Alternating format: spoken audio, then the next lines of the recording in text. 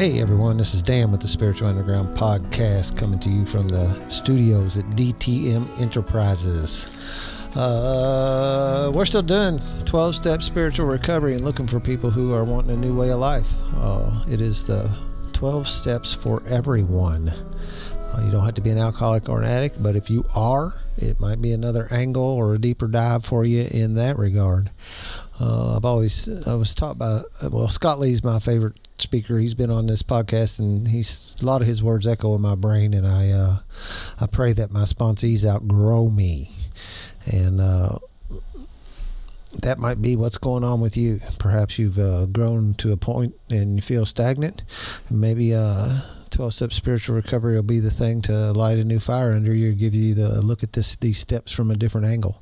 12-step spiritual recovery is a book by James Christopher Cone, can be found on Amazon, and go to 12stepspiritualrecovery.com. Those things are all spelled out too, no numbers. You go to 12stepspiritualrecovery.com for the meeting schedule and more about that fantastic program. That's the only commercial I'm doing tonight. It's always hard to do this thing, and you all just heard my ice maker dump. I probably should turn it off. Maybe in a minute I will. When you do these recordings, I kind of have in the habit of saying, like, if I'm recording in the morning, I want to say good morning. If it's the evening like it is now, I like to say evening or night and that kind of thing. And I don't know that it makes any difference to you all, but I hang up on it more than I should. So my guest tonight, we've been talking about getting him back in here. We beat it around, and then poof, all of a sudden it just materialized. He kind of wanted to come in and be, or maybe more than kind of, but I'll leave it there. He kind of wanted to come in and be on episode 308, but that got past us. Reason being is that his sobriety date is March the 8th, 308. And the last time he was on the podcast, I just looked it up. It was back in June 2020. And I'm actually going to make an effort to get some people back on the show again that haven't been for a while. Mostly just to demonstrate the keep coming back thing, and that people stay and that the program continues to work in their lives. It's not just a one-hit wonder kind of thing. And it's great to have those guys come in on their 1-year anniversaries, and that's just, there's not a lot more. There's not much that's cooler than that. But I think the important part is really this is just not only does this work, but this works for the long term. I'm very grateful to have a sponsor that proves that to me, as Christopher will be celebrating 40 years come May, and I'm pretty excited about that. So the last time this guy was on, it was episode 168, if you want to go back and listen to that. And I think it'd be kind of cool because you'll hear a different guy today if you go back and listen to that one. And that's the growth and the maturity of somebody's recovery changes. I'm a different guy than I was in 2020. I'm sure probably my cadence and the things I'm saying, and most there'll be a big difference, I promise you. And that's more proof about this program working, and the fact that you continue to grow if you continue to work it. So, Ross, how are you doing today, buddy? I am doing just okay. Just okay. Yeah. And sometimes that is plenty. That's a real good place to be for me. Yeah. Yeah, after pull that in there a little closer to you. Saying I'm okay. Or you can tilt it too if you want and get it more like in line with you if you want, but that's good right there. It'll work. How about that? Good. I'm watching the sound waves. My little thing has waves. It's a real little. I know I got to, although I did record Travis at the Talbot House, and I found a new tool that I can amplify things. Nice. Because it didn't get recorded quite to the level that I would hope it was. It kind of loses a little quality when you amplify it, but at least you can hear it, right? Yeah, so hopefully this volume's okay. Yep. After saying I was okay for so many years, not knowing what that meant. And be careful knocking that around too, because that'll knock through the microphones, man. I can't remember. Somebody was in here just wanting to go. They wanted to tap and drum on the table while they were talking.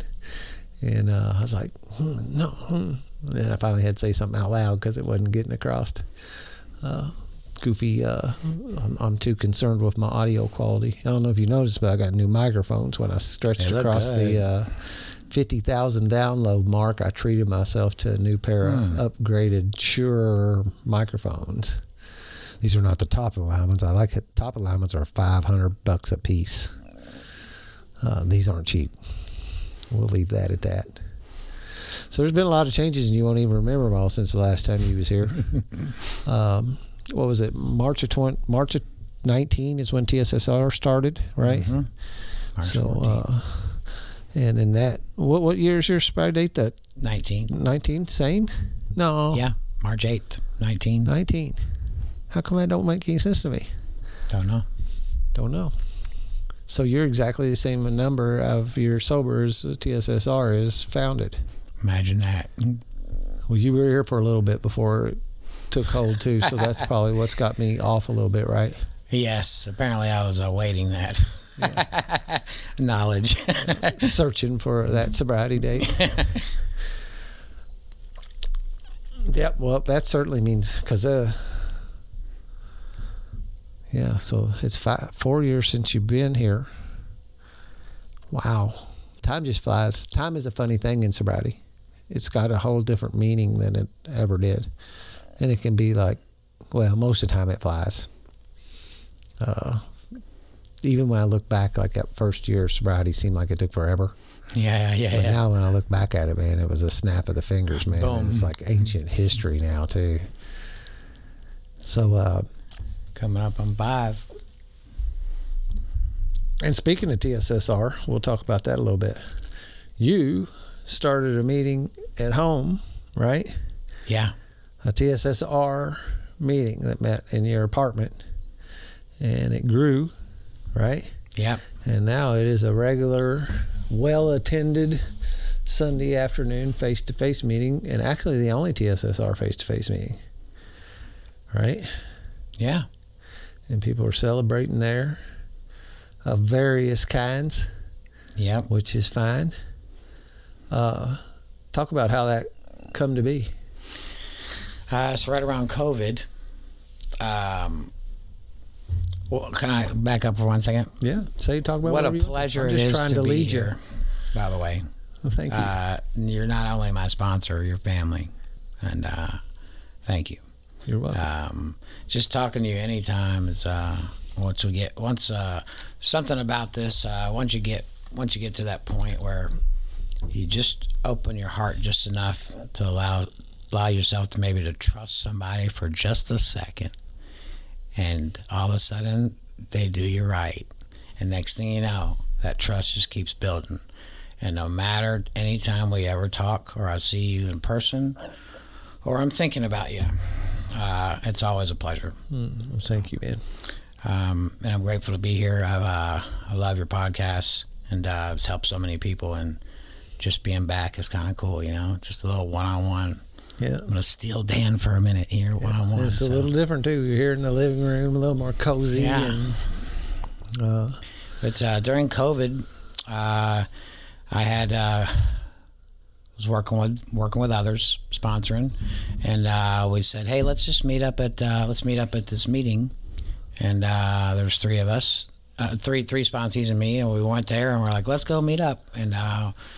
And so we went to the meeting, and y'all were meeting at the Token 3 just for a fun place just to meet, meet and go to a meeting. Yep, hang out, just all of us, get to know each other even more.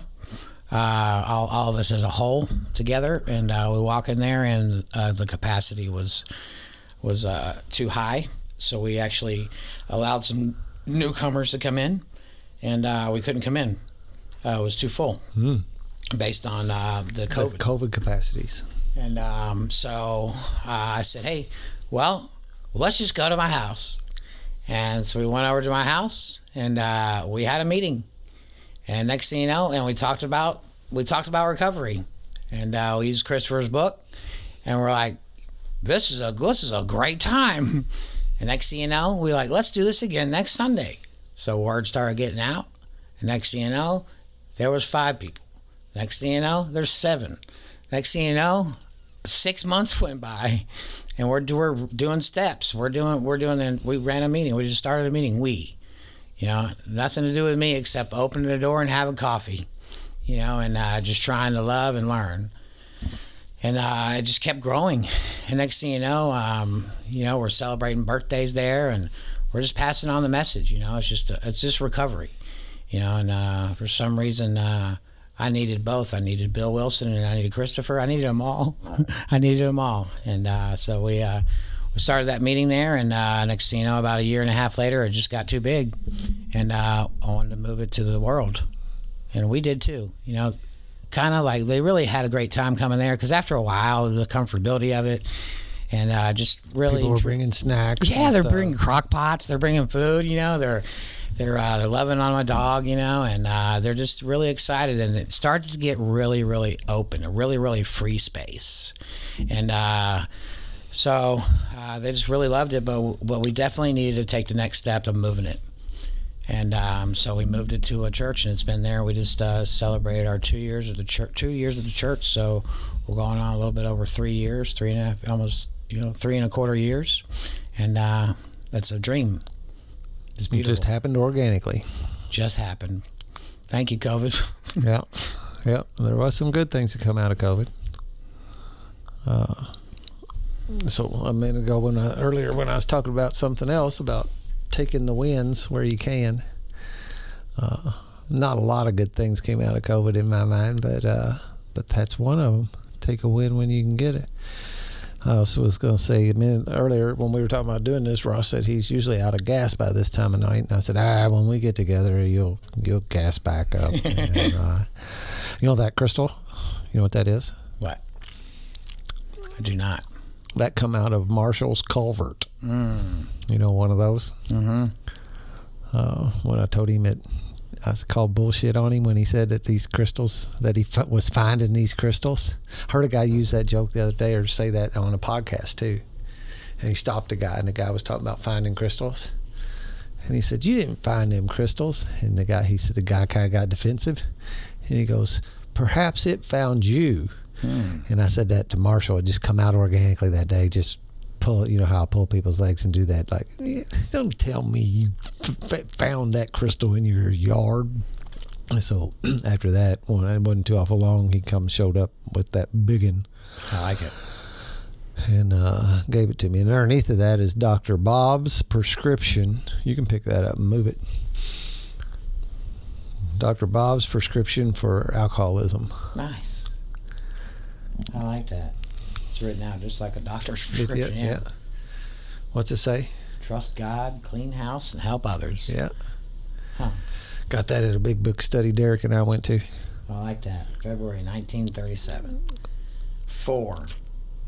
It's written out to alcoholics. Yeah. I like it. Yeah, they gave it out like a bookmark or something like that. Kind of cool. At Christmas time, we had a dinner at this table. And I had to clean off the table. I get to have dinner at this table. And I cleaned it off, and then I had another podcast not too long after that, and all my stuff was gone. I'd put away my microphones. I probably had a bunch more crystals out here on the table too at some point, but I only resurrected a few of them. I'm looking at all the dust on my stuff. My house is dusty. Cleaning house just is not a big priority in my life. I don't let it get yucky, but I don't run around in dust very often. So what else is up? Just enjoying this. If you would have, you guys just keep coming around. You guys, you don't give me a choice but to be available, which is a beautiful sentence today. You guys have been coming over for a big book study for the last year and a half. Y'all 11 o'clock on Tuesdays. Started getting together on Tuesday mornings and reading the big book chapter by chapter. Yeah, and all the way through, cover to cover. Oh yeah, cover. That's what we call it, cover to cover. It took us about a year to get through the big book, and kind of neat to learn to hear it out loud. Yep, especially it's great. Especially, if it wasn't for a meeting like that, I would have probably never been able to say that I read all the stories in the back of the book. The only reason I can say that is because I went to a meeting that was doing the same thing back in early sobriety. I really enjoyed when you told me that. And that hit home hardcore because reading this stuff out loud, and then anyone can interrupt at any moment whatever's on their heart, and they can just say, hey, and just start speaking on whatever we're talking about. No interruptions. And next thing you know, we're 20 minutes into a discussion, and the whole entire, it's between 6 and 12 people show up, and the whole entire room is just like, next thing you know, everyone needs a winter coat because it's chilly in there because everybody's getting down and dirty. And that's a thrill. And so we're in the 12 and 12 now after we finish the big book. And the back of them stories real quick is that there's a whole lot of banter and phrases that are getting thrown around AA that I just thought were cute little phrases. And it turned out when I read that book, there's a whole bunch of them come from those stories back in there. Everybody does the acceptance as the answer, the acceptance one, and we're all kind of familiar with that. But there's another ton of them spread throughout those stories. And although I can't go back and find them, it anchored some of that stuff to the book in my head, which was good for me. Mm-hmm. Yes. It's wild because I was like, that's where I'm supposed That's to where see. that came from. That's where it came from. Yeah, it's people weren't just out making shit up. Right.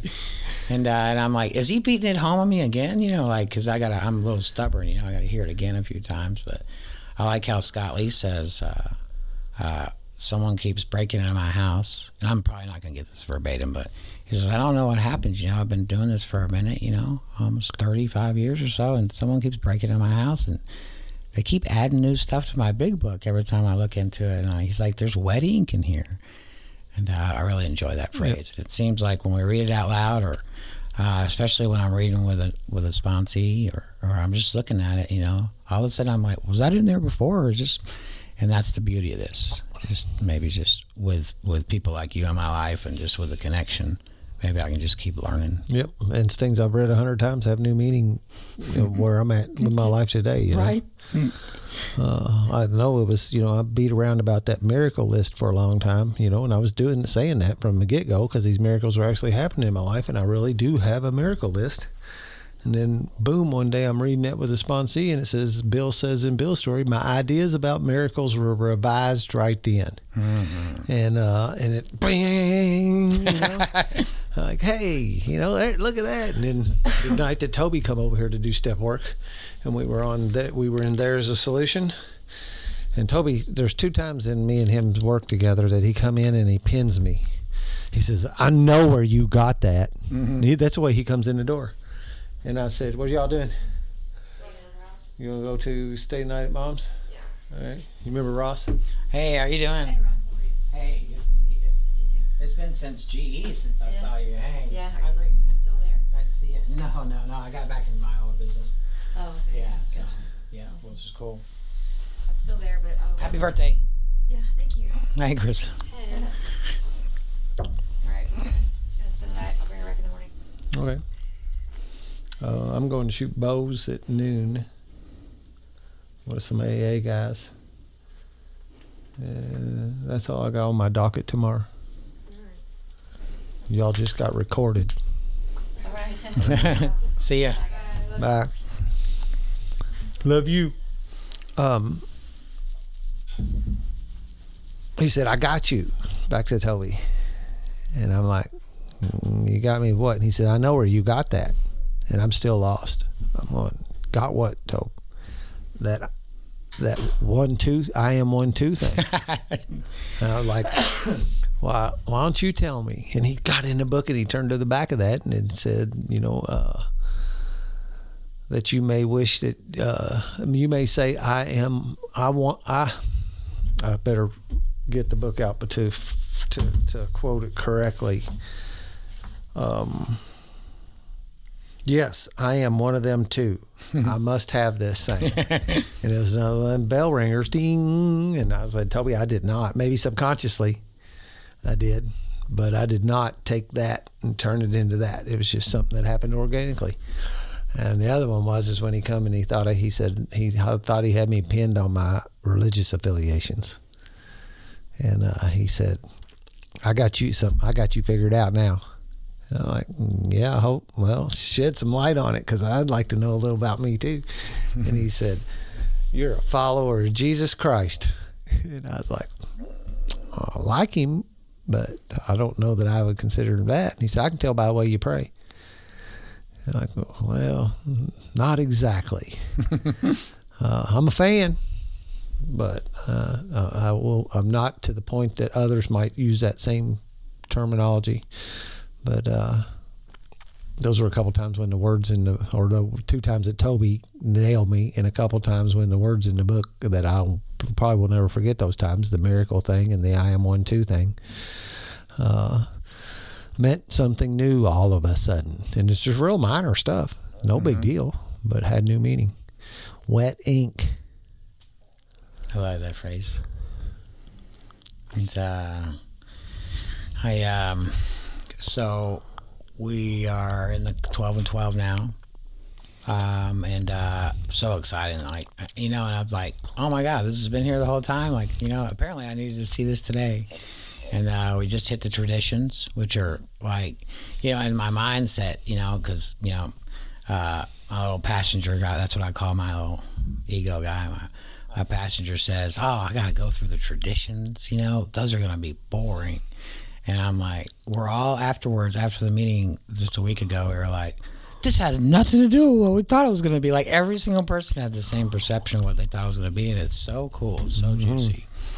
And then on Saturday nights, you guys show up again. I just started with 1 or 2, and next thing you know, it's 7 o'clock at night on Saturday nights. You guys show up again in my place. And let's go to a meeting Saturday night. Okay. And then boom, bang, ding. Now it's a meeting place. And yeah. And you guys show up, and we have coffee, and the pre-meeting's more just as fun as the meeting. And then you guys pick a place to go, and we just have a good time. And we call that freestyle. There's not that many 8 o'clock Saturday night meetings, really. There's You'd not. think that would be a hot spot. I know. And when the token cut out, that late night one after COVID, it kind of stopped the other 2 before it, like running at 9 o'clock and at 10 o'clock. I guess what I was kind of getting to there is that you guys, your imagination will be fired is one of my favorite sentences that Bill says in the book. You know, like, if you had ever told me that I was going to rearrange my life in a happy way, let my employer know I can't be there Tuesday mornings, and they're going to need to deal with it. I need to leave early on Saturday, and I cannot work Sunday.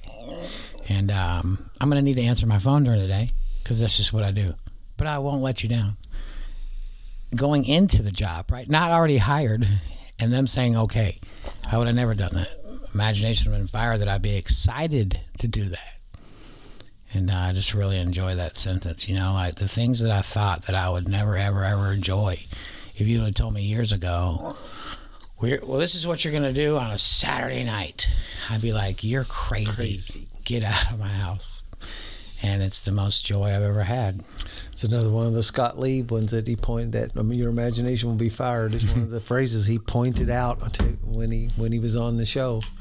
And I really do, you know, like, and I'd never thought about it that way myself, but I could totally see how that could be interpreted as, I'm going to have zero imagination from here on out. My imagination is going to be fired, canned, given the pink slip. No, it's like fired up, like, and he talked about it like a piece of clay that's glazed, and when you put it in the oven, it just looks pretty plain, and then when you fire it, it comes out all kinds of beautiful colors. And I guess the difference is, you know, we've been working together. I went back through the steps with you, which was a joy, and it's nice to know that we're not alone. Once you get to the point, you know,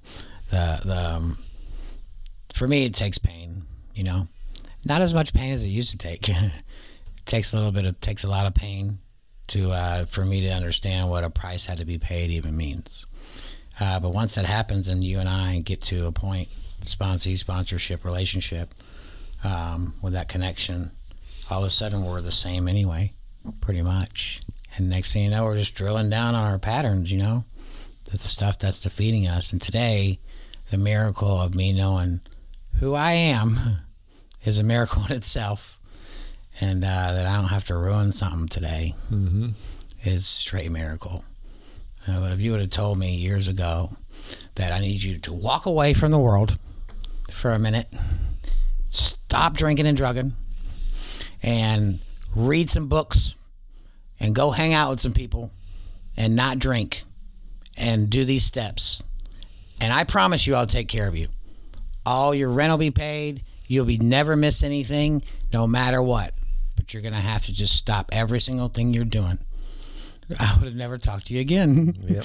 And not knowing the end game of what today is, of the journey of that, was maybe the start of the trust. Because when I don't know what's going to happen at the end, because I got to know, right? I got to know, right? Not so much today, but when I don't know in the beginning, when I'm in here and I follow the lead with men like you, just do this. Just keep around, just stay, just keep doing this, and it's going to work out. I can't tell you what's going to happen, but I just know that it's going to be okay. That sentence, it's going to work out. Just stay is the hardest thing for me to see, because I want to reap the rewards in a week. And if you'd have told me that, my life would be 100% different, and I would maybe understand the word love today. That's a whole different language. I never even knew it was a language. I had an impression of what it was, right?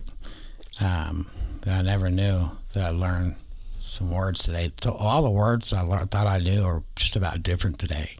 Connection, trust, loyalty, respect, and love. I saw a commercial. They were interviewing some people about learning a language, and they said, what's the hardest word to say? And they were talking about in the English language putting like TH together, and they couldn't say the TH words, and all of a sudden, and then the narrator says, no, what's the feeling? What's the hardest feeling to say? And then everyone answered love. I thought it was pretty interesting. Yeah, it is. But the love I have for my brothers and family and just people in general today is something that I'm not willing to give it up. So you say time went by quickly, right? It sure felt slow at first, right? And then all of a sudden you're like, oh my God, it's been a year. It's been 2 years. It's been, and just to be able to be here, like exciting to come over here, and just feeling the way that Toby was coming over here to tell you, I got you. I can see him driving here because I love Toby. I can see him driving here, so excited to tell you, I know where you got. I am one to it. And that's like the imagination be fire part. So. Yep, it is. That is a good example, no doubt. When you talked about how hard it was for you to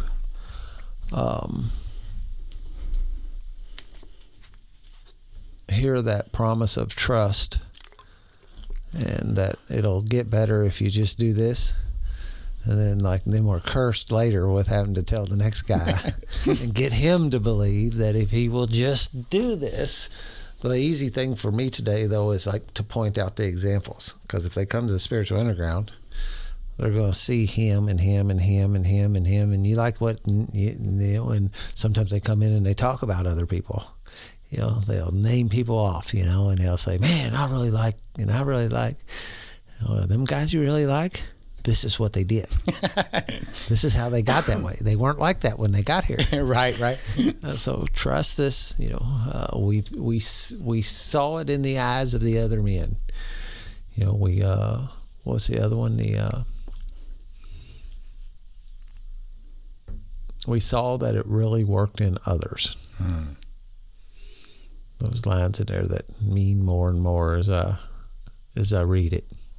That's the cool thing about doing step work with guys, or your meeting. But I get it through mostly with my step work, because I'm constantly going through the book. And when we do the read and underline, this guy's going to underline something that is going to be new. It's going to be wet ink in a sense, and he'll see things that are not underlined in my book.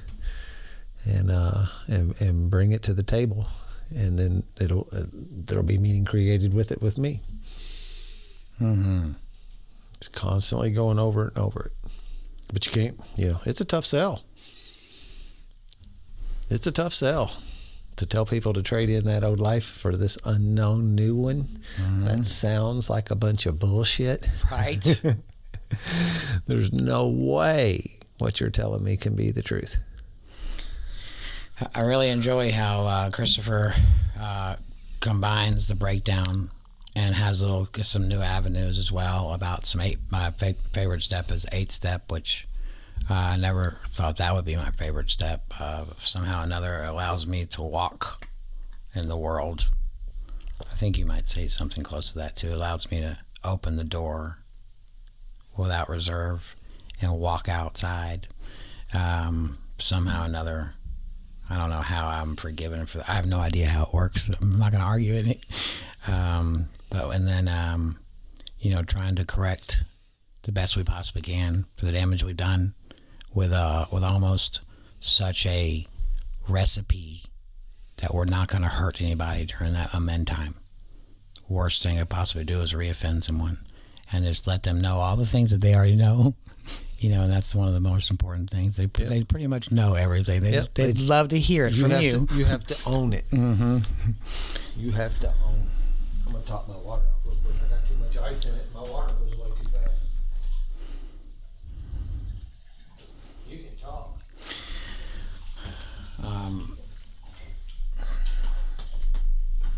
I'm killing the water. Oh, yeah, because you just started getting back in it. Without no energy drinks and nothing else. Oh, really? Yeah, I'm pretty much a soul water drinker. No coffee. I'm whittled down. I still like some sugar here and there, man, and I'll get me one of these Body Armor drinks because I was chugging the Gatorade for a while, but I'm trying to cut down on the high fructose corn syrup and that kind of stuff. And Body Armor has cane sugar. It's that real sugar in it. And instead of chemical sugar. That's a whole different point. But I didn't know you. I always say I still have a drinking problem. It's just not liquor anymore. It's not alcohol. I drink a lot. And I know it's good for you, right? You can't drink. Nobody can drink enough water. Everybody's running around dehydrated. Everybody. They say you ought to drink 2 gallons a day, really? Golly. There's a formula for how much you weigh and da-da-da, but I should drink 2 gallons of water a day, and I kind of do, I think. That's pretty good. You quit drinking energy caffeine drinks. And it really was the caffeine was an accident. It was more of knowing that was something that was bad for me, and it happened back in deer season. I took a couple 12 packs of them down to cabin with me, and I got home and I had a couple left and I drank them, and then one morning I got up and had something going on. Bumped the microphone.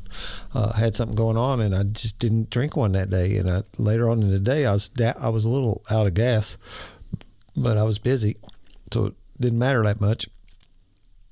And the bedtime came, and I didn't have one today. Why?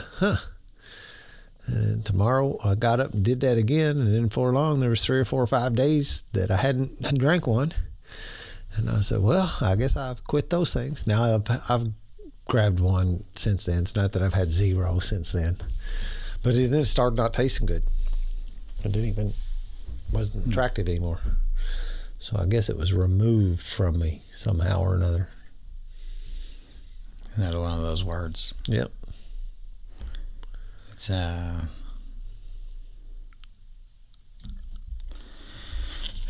It's nice to know that that there's a newcomer. I was just thinking about there's someone out there, maybe we reach one person. I remember when I first did the podcast, I said, "Oh, I'm hoping 10,000 people." I was like all jumping for joy. I was like, "Oh my God, I hope I just want to help." And it's like you're so juiced up. Oh my God, that's so cool. I actually get to do my story and I'm starting to feel like even more of that again. It's just kind of nice, knowing that somewhere out there's a me. Somewhere they're out there. I don't know what it is. Maybe, who knows? But somewhere out there, that little seed that was planted into my head somewhere out there, someone's going to get it from your podcast. Yep. Just keep on walking around quietly banging my drum. If we bang it too loud, they get, that runs them off. You got to bang it at a level that's like, what do you say? Yeah. I like what you said quietly, because you're right, because you can't sell it. I feel like I was selling, well, you can't sell it. You're right. It's got to be your idea. It's got to be their idea.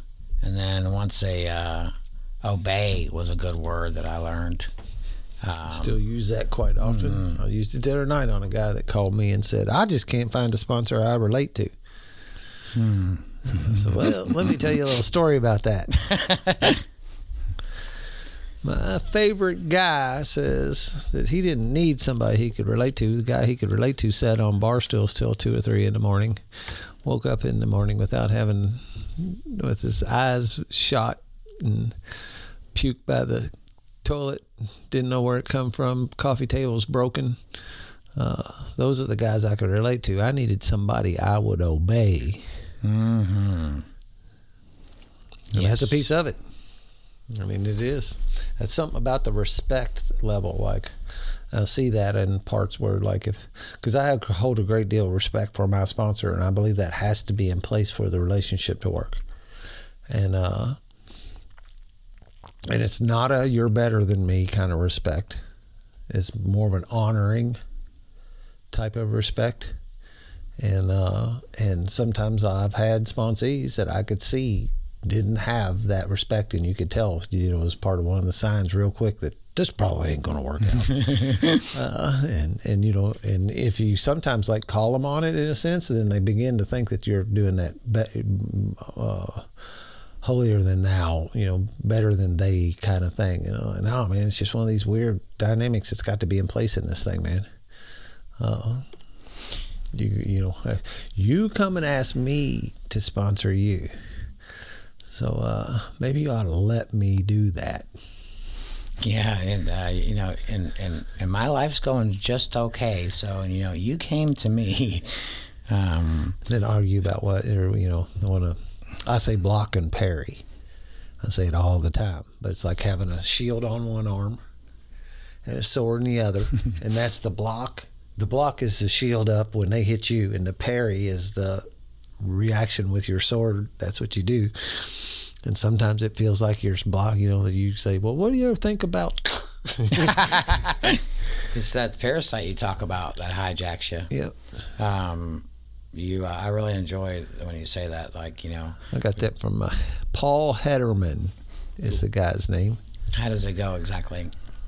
He talks about this acting just like a parasite, and there's actually a couple there's a few, half a dozen. I can't pull them all out of my head, but actual examples in nature. The big one that I always remember is toxoplasmosis that cats get, and toxoplasmosis can only complete its life cycle in the belly of a cat, and somehow or another that parasite ends up affecting a rodent. God made this system work, and when that rodent gets that in his head, it hijacks his operating system and makes him not afraid of felines anymore, makes him not afraid of cats. And I've even heard that makes him attracted to the smell of cat piss. And they will come out and get their little asses ate by that cat. And it really wasn't that the dumb mouse went in there. The toxoplasmosis parasite had hijacked his operating system and got him over into that cat's belly, because that's where it needed to be to complete its life cycle. And I don't know if alcoholism is quite like, sometimes I wonder if it's not something that's like a real parasite.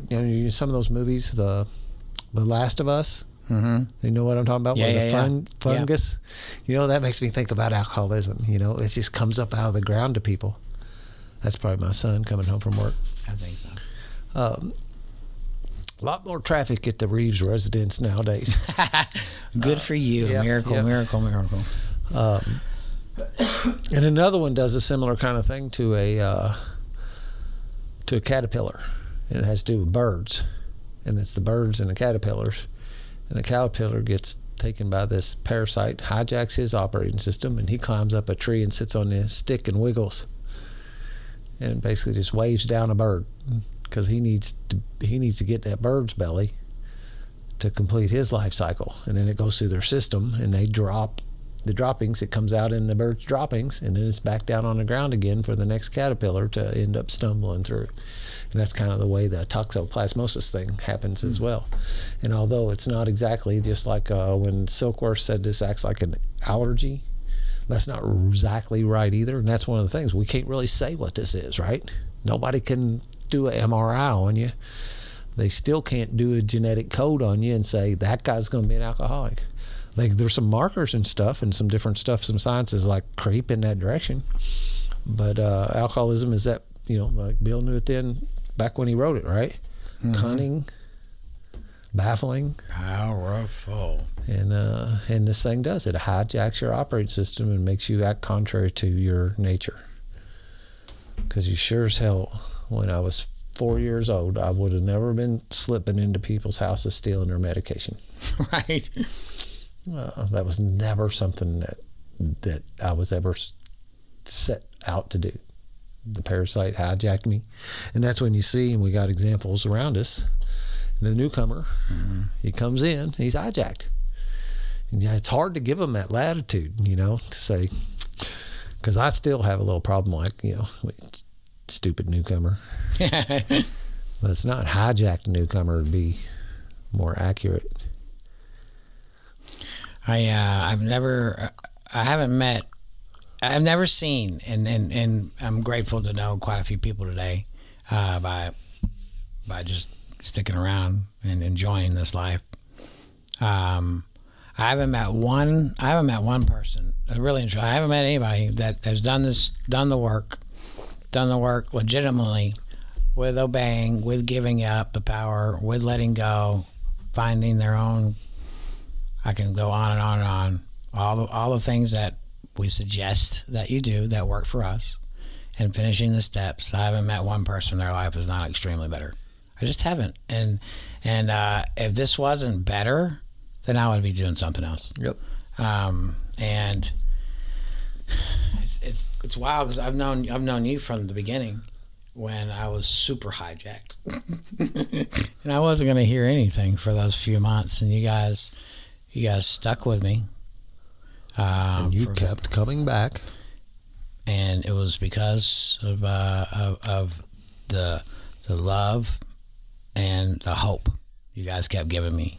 And I saw your lives getting better, and I was like, maybe they are real, And the message that I like to give is that I then, and still can be just as insane, doesn't last as long, was a complete mess. And every single thing that I have today is because of AA. Every single thing. And I have to say that, like, the phrase that I really enjoy is that recovery wins every time. And it might not be exactly like what you think the win is, but when you find out what the win is, it's a super win. That's what, there's some reports in America where you look at like the dismal success rate in 12-step recovery. Some places that's reported like 3% and 8% and this kind of thing. And Scott Lee, once again, in one of his talks, he says, he believes it's 100%. They're wrong. Because if you will work these steps and practice these principles in your daily lives, and all of them, that means sponsor people. That means, everything. Pray, meditate, do regular 4 steps, which is what 10 is basically asking you to do on a daily basis and on a annual or semi-annual or whatever that you and your sponsor find the need to be. If you actually apply this stuff into your life, it's 100%. He said, I've never seen anybody go back out that, and he runs through the stuff, and he wraps it off. But, and in that thing, he's saying sponsoring other people. And I think that's what's key, really. 100%. It's, Travis said at that meeting the other night, he said, it's plain to see. The guys whose lives are going much, much better are working with other guys. The guys that are stagnated are not, and you see them. And that's a little bit of a crisis, like a vicious cycle in itself too, right? Because you don't attract sponsees if you're not on that upswing either. So the more you sponsor, and I know that's exactly what happened to me. I started sponsoring people early. Christopher had me sponsoring people. I didn't even think, there were so many things that I didn't even think were a choice, right? When I started working with him, these things became not options. Like in the first time I got into the program in 2011, everything seemed like an option. I could either do it or not. And when Christopher, like I say over and over again, like when it was time to do amends, I got people I have trouble getting them to do amends. And but when I was with Christopher, it didn't seem like it was an option. It was, we was going to do them. You're going to do them. Hell yeah. And I tried that. But I didn't know I had an option in sponsoring people. He handed me a dude, basically. Almost had him by his hair and said, "Here, this guy." And a few of my early sponsees came from his groups because, he, for whatever reason, because I live in Indiana, there's some relatable thing for other guys who live in Indiana. It is nice and convenient to sponsor guys that live around here. Like Eric just lives, I could walk to Eric's house. Oh, yeah? Yeah.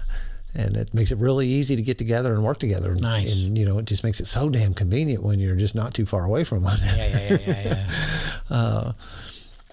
And then also I got sponsee I can call most anytime I need, if I need somebody to grab the other end of something and help me carry it. And it's not a real problem for him, right? He's just right around the corner. So that ends up putting you together more, right? But the first few guys, and matter of fact, this one guy, my very first guy that Christopher had ever hooked me up with, we'll call him Brian because that's his name. And he has been in contact with me all the way up until just the other day. I got a message from him. And that was when I was 6 months sober. I still had an ankle bracelet on my leg and everything. That guy had to come to me to do work because I couldn't. That's one thing they wouldn't let me do. Right. Not leave and go do it. And he still contacts me. There's been 2 times that he contacted me when the retreat was going on and I was sitting at the fire where you don't get any text messages, and get a text from that dude in 2 different retreats while I was sitting around the fire at Fargo. And just I can't text him back or anything, but it come through. And he, I should look at it. The other day, and I won't say his last name, so I ain't going to break his non-anonymity since he's not in the program anyway, right? I'm pretty sure I know who he is. I don't know. You might have met him. He's actually showed up now and again. I can't remember if he... Nope, it was a text this time because you know how we do today, right? We got all these avenues people can... contact you. I love you. That was one text. The next one was, Chris was wrong. I wouldn't commit suicide. I strive to look like you, or at least handsome. Depression sucks though. Still trying at some level. You know, it was the first guy I ever sponsored, and I still, when was that? Sunday was the last time I got a message from him. 8.5 years, I guess, ago. Still knocking at the door. You read Sam Shoemaker's poem, I Stand at the Door? Really? It's on some speaker tapes, and I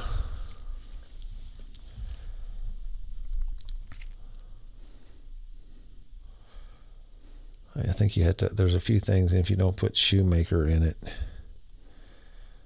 it doesn't happen. The Jaywalker. Yeah, I've seen that. The site, the Jaywalker. This just happens to be on there. by Sam Shoemaker, who was an Oxford Group dude, right? And I'm not going to read the whole thing, but I stand by the door. I neither go too far in nor stay too far out. The door is the most important door in the world. It is the door through which men walk when they find God. There is no use in my going way inside and staying there, when so many are still outside, and they, as much as I, crave to know where the door is. And all that so many ever find is only the wall where the door ought to be. They creep along the wall like blind men, with outstretched, groping hands, feeling for a door, knowing there must be a door, yet they never find it. So I stand by the door. That's cool. Yeah. Gives me chills. Nice. The most tremendous thing in the world is for men to find that door, the door to God, the most important thing that any man can do. It is to take hold of one of those blind, groping hands and put it on the latch. The latch that only clicks and opens to the man's own touch. And it goes on and on. As men die outside the door, as starving beggars die on cold nights in cruel cities in the dead of winter, die for want of what is within their grasp. They live on the other side of it, live because they have not found it. Nothing else matters compared to helping them find it and open it and walk in and find him.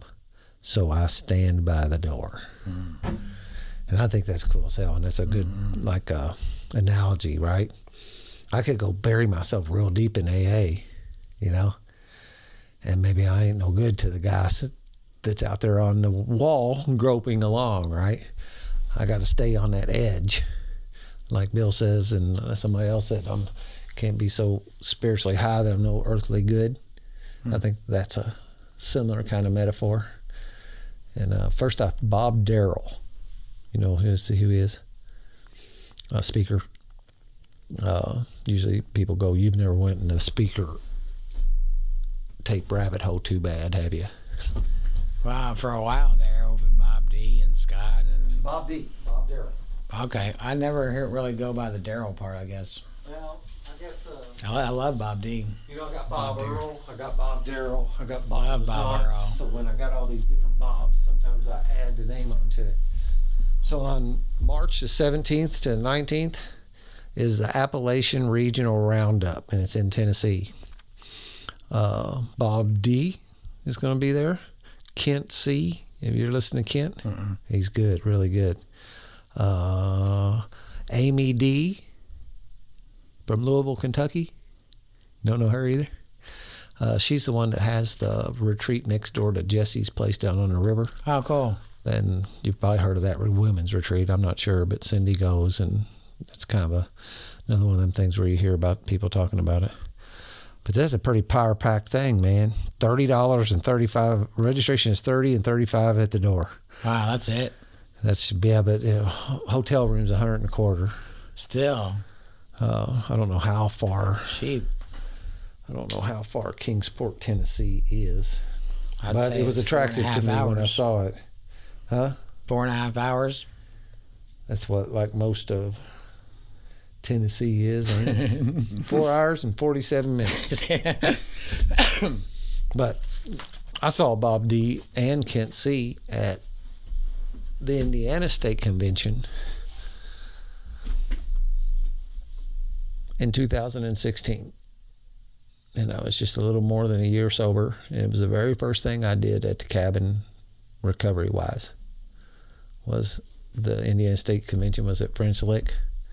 And I talked to 5 or 6 guys, keeping it small, and asked if they'd want to go down and spend the weekend at the cabin, and then we could drive up to French Lick and go to the convention. And we did. And Bob Darrell and Kent C. both were speaking at the Indiana State Convention that weekend. Is it Bob that says that he was in a airplane? That's Earl. Bob Earl. Mm-mm. Earl H. is who the crashed the airplane and lost his family. And wonder why he was saved. Mm-hmm. Yeah. Another one of my favorite speakers, Earl H. But I don't see him talking anywhere anymore.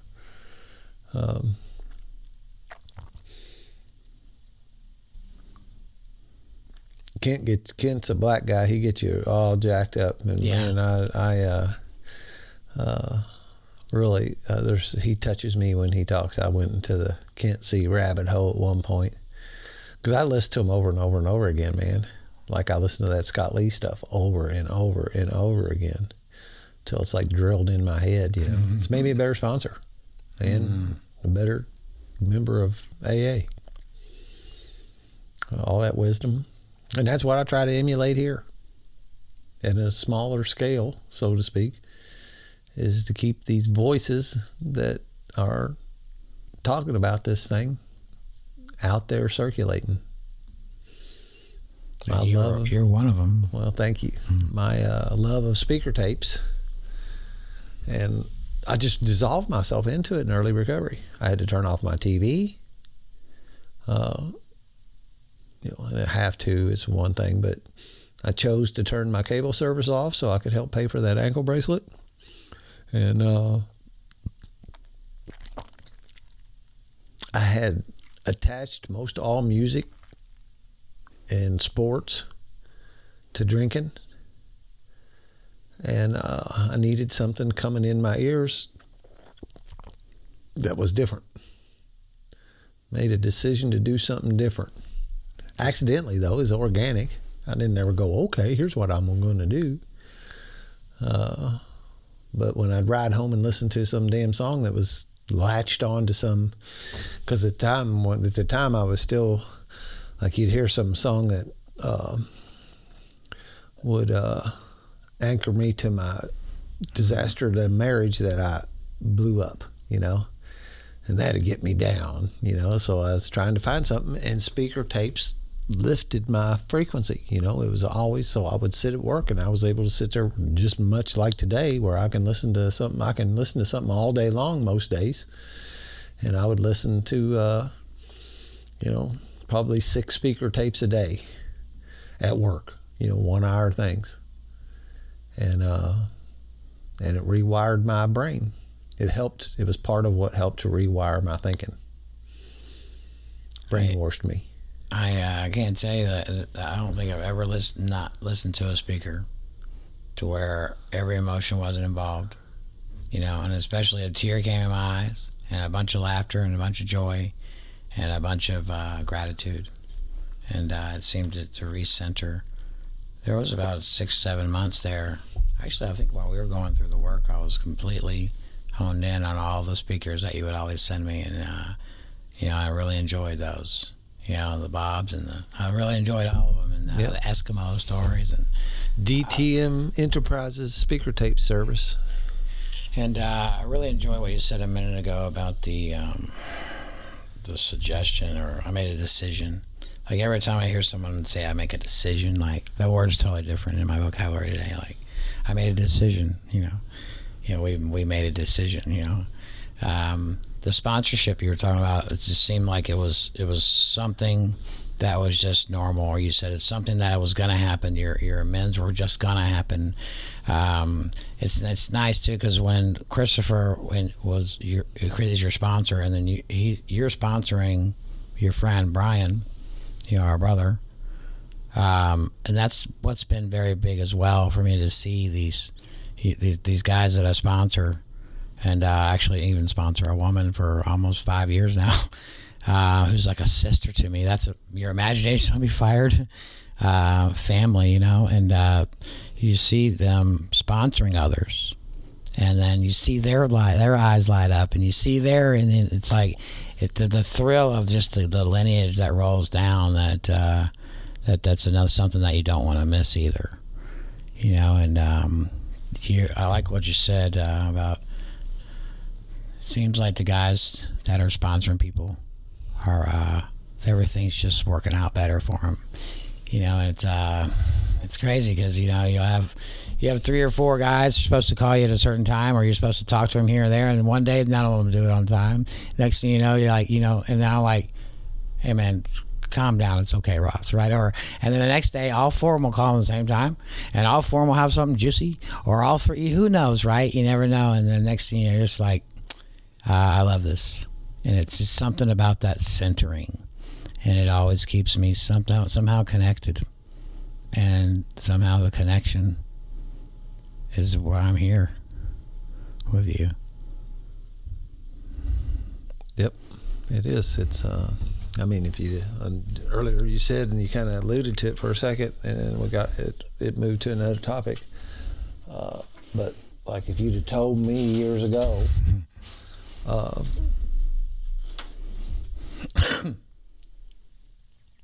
that I was going to have this like number of friends that I have today, it's totally crazy.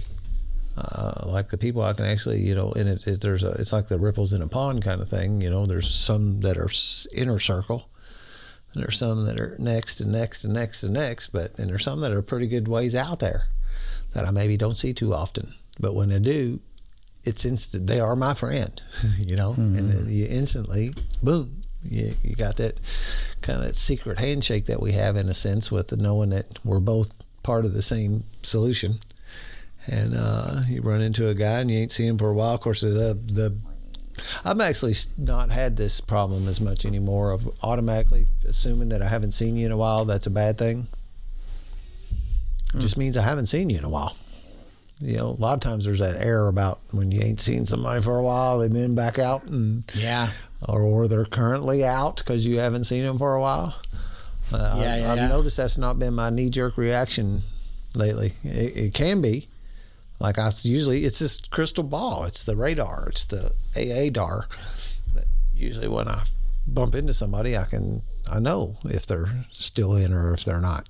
Yeah.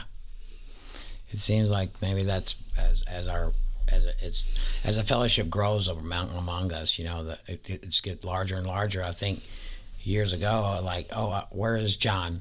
Oh, I haven't seen him in a minute. Yeah. He's got to be drunk. You know, that's the first reaction. You know, I like what you say, because maybe that might be coming through my mind too. Like, hey, might be going to different meetings. It's just okay. And there's so many around here. Wish the best for him. I have that dynamic with I used to do a lot more recovery in Southern Indiana, and almost all mine's in Louisville now. And when I go to an Indiana meeting, you get those funny looks that are you back yet? Are you back again? Yeah. Or what? So I've actually made a point. Like, I have a men's. There's a half a dozen men that get together every Thursday and have lunch over here someplace, and I try to keep my face in that on a semi-regular basis. I can't go every week, and sometimes I can go a few weeks in a row. Sometimes Thursday at noon, I'm available, and sometimes Thursday at noon I'm not. But I do enjoy it, and I don't know. It's a little bit of a accountability. I want to make sure that my paddle's still in the water. And I'm still out here rowing. It's a good group of guys too that you go see. Yeah. And I guess speaking, I don't think any of I don't know how many of them listen to this, but none of them got what we got though. And the spiritual underground is, I guess that's what I was going to. It's an anomaly. It was the only place that could reach me, like, it's funny, dude, because now, like, my head wants to say, oh, I got to listen to my story. I got to hear it from years ago, it's like some of the stuff I'm going to say, like, when I listen to it, I'm going to think like I knew what I was talking about, or something. I'll be like, oh my goodness gracious, and I'm like, who is that person today? Whoa, like, I'm excited though, because so Spiritual Underground was the only place that worked. I don't know, it's the only place that guys were walking around to have what you wanted. Yeah, and it's the only place that I could see that maybe it was honesty. That was they're actually really doing something right. They're doing something good, and they're not fighting the current anymore. And they didn't have pain, and they looked like everything was. They were just doing things, and they looked like they were happy. And it's the first time I might have seen some happiness in a really long time, without chemically induced or alcohol. Yep, and there was consistency with it. Yes. Next week they were the same, and next week they were the same, and exactly. Next week they were the same. And yeah. It's It's a something little bit like, have I hit this group on just a good night or what? right. I Yeah. come back next week, it won't be this good.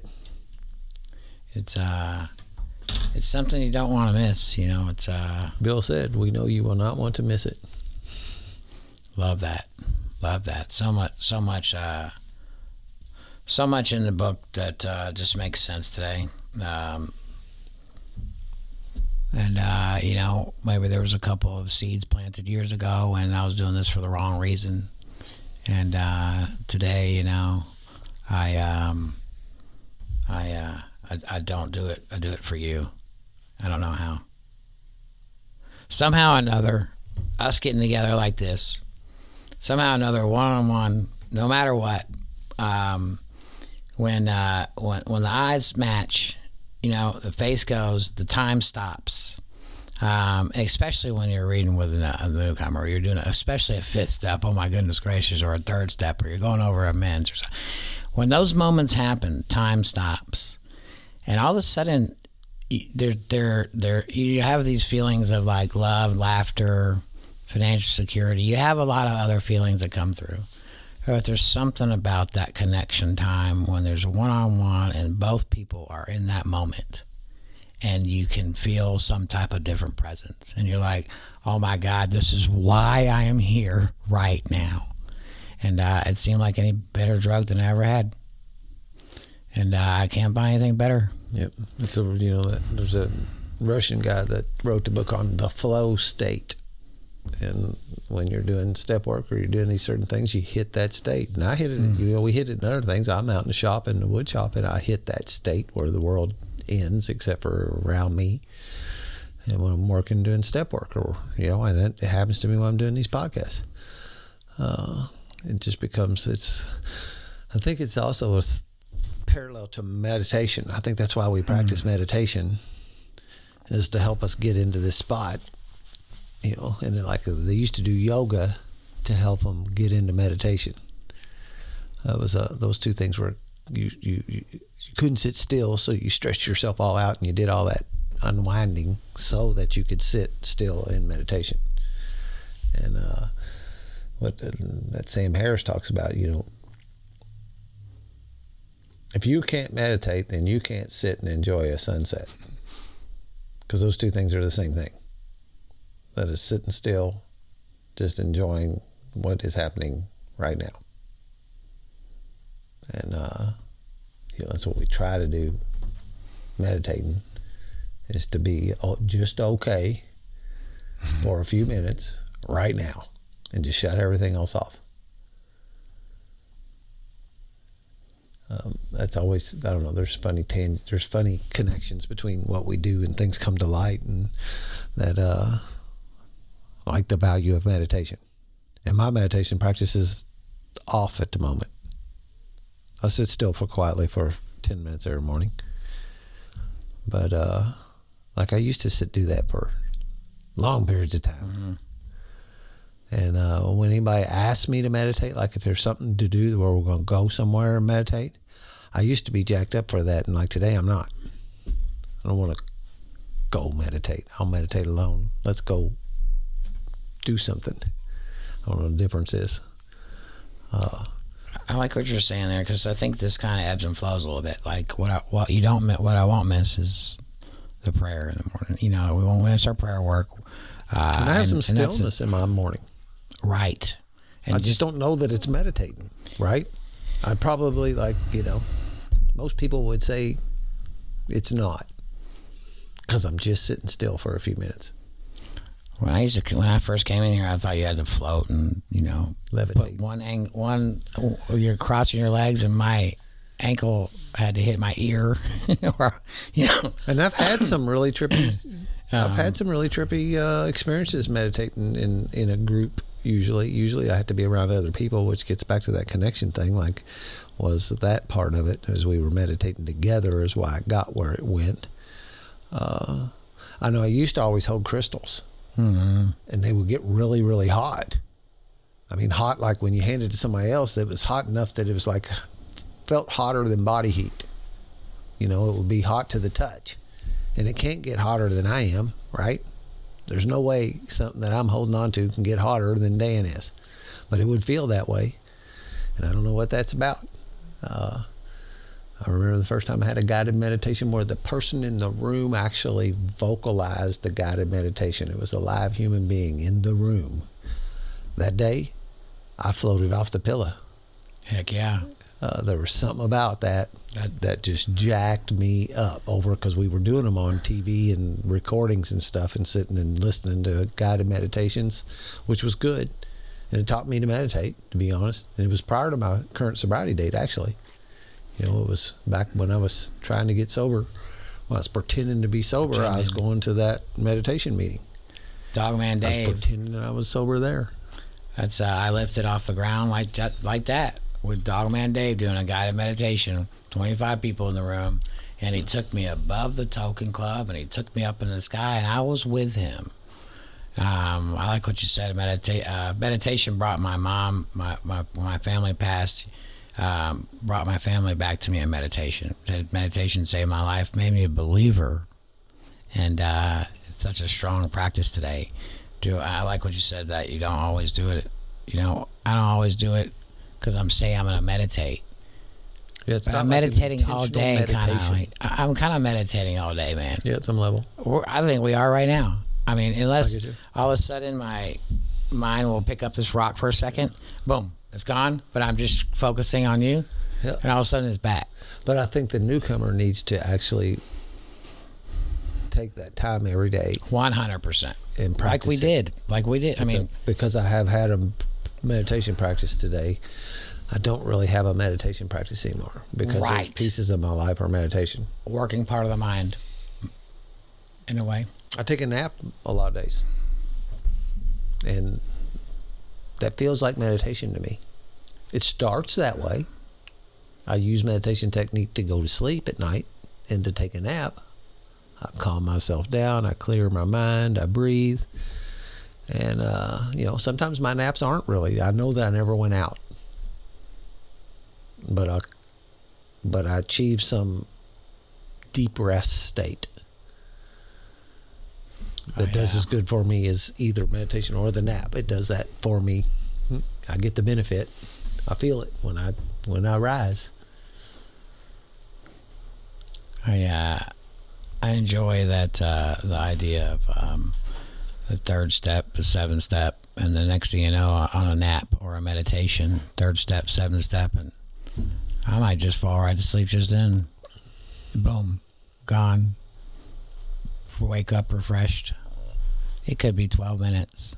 Somehow or another, my body stepped out of there, and whatever my heart and mind were doing at the time was exactly what I needed. And based on what you guys have taught me, those prayers work on that. If there's something that I could ever bring, my goal, if there was a goal, is I heard the best teacher was the one that made it your idea. Mm-hmm. And so as long as it's my idea, I'm going to do it, So today, with as we move forward, if I can just figure out how to allow the people that are fighting this, or the people that are not, give themselves to what it is, a simple program, when I didn't even think it was, is that if I can just help them make it their idea, and next thing you know, their life might be saved, because that's what it's all about. That's a leadership tool across the board, too. Get people to believe it's their idea. Yeah. Or if they've got some say in the matter. You were going someplace a minute ago about this. I do it for you. You said, I think. Yeah. And I've said this before, but I continue because I listen to a ton. I'm in a rabbit hole now of listening to these podcasts of these elite soldiers that are in over the past 20-year war, and the wild stuff that they do. Miracle stuff. And to a T, all of them they're not fighting because of some particular allegiance to the United States. That's not why they're doing it.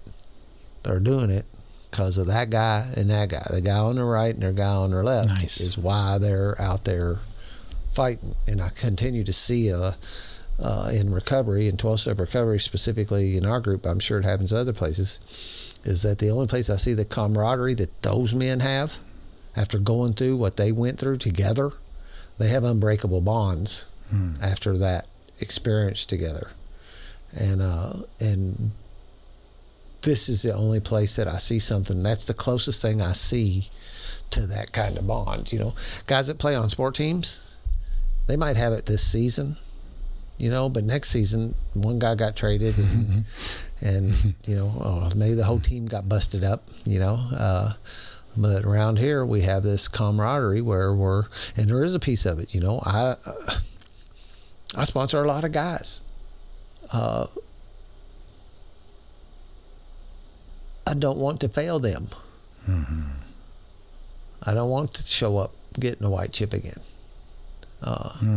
So I'm doing it for that guy on the right and then the guy on the left kind of thing, of how we, you know, what's interesting too, those guys come back from there with PTS.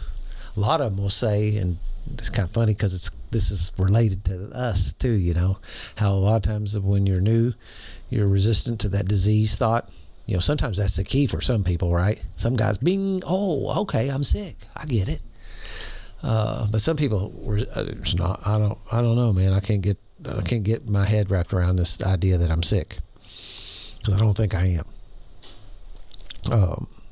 So they resist. Some of them resist the D of the PTSD. They have post-traumatic stress, absolutely, but I'm not going to say I got disease of that. And they use these same techniques we use. You know, they all meditate. You'll hear them. Most of them have got some kind of idea about a higher power in their life.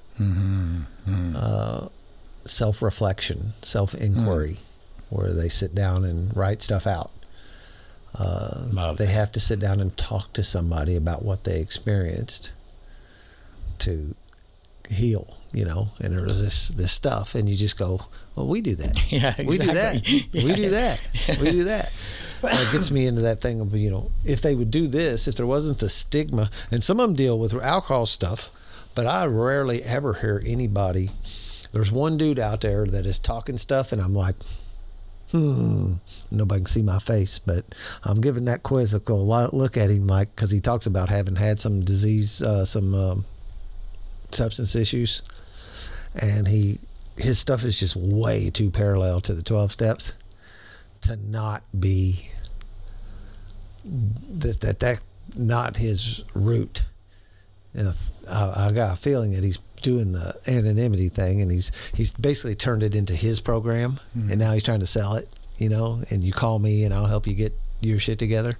Oh yeah, which is okay, you know. I mean, because he'll help some people. Some people will hear him and hire him and get better, and that's good. Who cares? And that guy funds his stuff. This dude was a Navy SEAL, and then he got fired from the Navy SEALs, and he went to the French Foreign Legion and got in the French Foreign Legion and spent his 6-year enlistment term in the French Foreign Legion. And not too many people have done, maybe nobody has done both of those things. He is a certified badass. I heard that's pretty heavy. Yeah. He tells the stories about going over, but he talks about what it used to be like, you know, in his little talks. He talks about what it used to be like, and he'll tell you what happened, and then he tells you what it's like now. And that's interesting, you know. But there's also another piece of those guys that, you know, they do the ayahuasca and DMT, and they go that direction and get their mind cleared. And are able to, you know, that's their springboard, like the 12 steps is our springboard, right? Lots of stuff I'm into I'd have never been into. You said earlier, there's like one thumbtack at the top, and that's the 12 steps. And everything off of it is a big Christmas tree of stuff that's in my life, but it's all hanging by that one thumbtack up there. There might be some other tacks in down lower and stuff, but they're anchored to that top thumbtack. And for some people, those psychoactive drugs like that, you know, not a usually one time only stuff. But every one of those guys too will tell you, they talk about the word integration. You got to come home and do the integration work. So you just can't go do it and come home. It's like work, like I'm saying about the 12 steps. You just can't work the 12 steps and then say, okay, I'm good. And the same thing, you can't go over and do that. You can't go down to Brazil or Ecuador or wherever they go and do that and do it and come home and be changed. You have to come home and do inquiry work and like what looks like a lot like a fourth step and other stuff underneath of it. You can't, there's no fix. There is no fix for any of these human conditions. It reminds me of a sentence that you say, how free do you want to be? Uh-huh. So they continue to want to be free. They want to be free of it. And it seems like that's all that we ask you to do. But how free do you want to be? And it's momentum building, because you get a little bit of this, you get this new taste of this freedom and you want a little more, and you get a little more and you get a little, and and it's a snowball effect. It's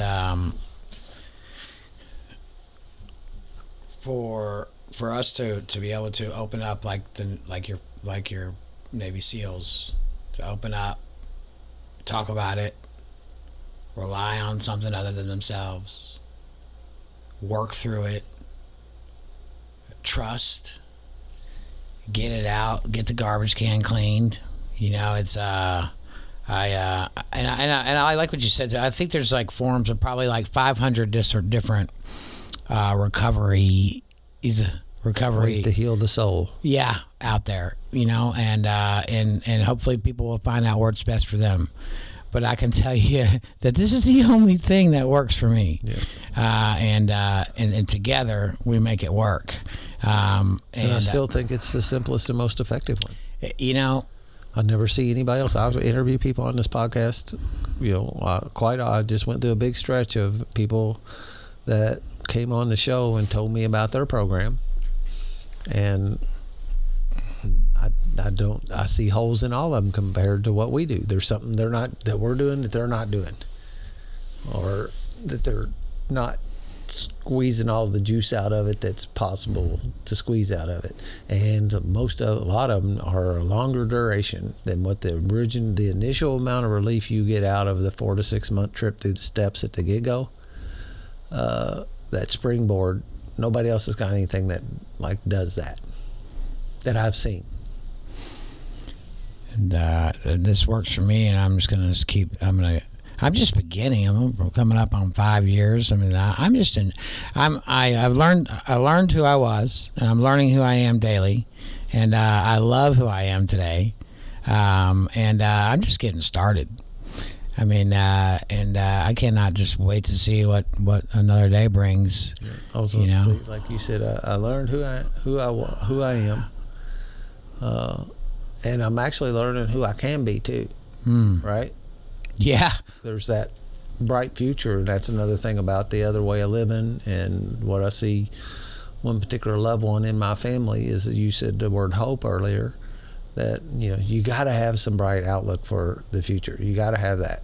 Well, why walk into the future if you don't, right? If the future looks like a sucky place, why do I want to go there? And this changes this. This allows you to have, it gives you a positive outlook for what's to come, because you see a dude who's got 10 years and he's got something that you want, right? And you just keep on walking. You're always like, you got those examples out in front of you. I got those examples out in front of me that continue to make this attractive, and you want to stay in the game. You continue to wipe off my new pair of glasses by the way you procreate around this world. Yeah. And have you ever told me that I would get all the family that passed away? They're all here. They come through me through sponsees, moms. They weren't really going. No, it's there. They're here. Every family member that I held for so long, because I was a little sensitive, when people died in my 20s and my family passed away, and I come to recovery to find out that I've been hiding it the whole time, shoving it down. Right? Yeah. You just didn't understand. And afraid, no matter what, if I fall in love with you, no matter what it is, if I love you, you're going to die anyway. So much fear of getting close to people that I run you off. And today, as I get sisters and brothers, and I have more family than I've ever had in my whole entire life. And my mom, grandmother, aunts, they all come to me in different forms. And then with any time that I want to talk to my mom or dance with my mom, I can even still smell her, and I see her exactly the way she did. I can smell my grandmother's cooking in meditation. It's just stuff that I would never believe, and there's no way that with all your family being gone, I should have a remotely idea of being happy. But something about this work, something about being okay with who I am today, something about that trust and connection makes me not alone. And that was the fear of being alone. And I don't have that fear today. And I like being alone almost to a fault. I enjoy it, man. And I'm never alone anymore, man. But I got a place I can go. Yeah. And I do that, and I use that on purpose. I will go out to Fargo to get some solitude. We used to never be able to do that. We're the best employers, the new pair of glasses on doing my two favorite jobs ever, and they're not really even jobs today. The best part that I can tell you that about, and I don't even know if there's like one I can pinpoint, but I would say that the best thing about 12-step recovery. Yeah, I guess it's hard to like pinpoint. We joke about that all the time. The other thing in here is that when Scott Lee says at the third lead up to the third step, he says the first requirement be that you be convinced that any life run on self-will could hardly be a success. Right, the first thing. And in a minute, he says,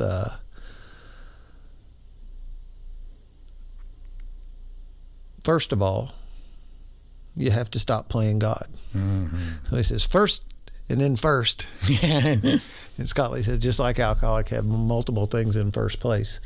But that is the way this is. There's so many, like the best things happen to be the best thing that hit you today at the moment. Right. So which was you going to go with at the best thing? The work? The job? No. Like one of the best things that I have is my job is not a job anymore.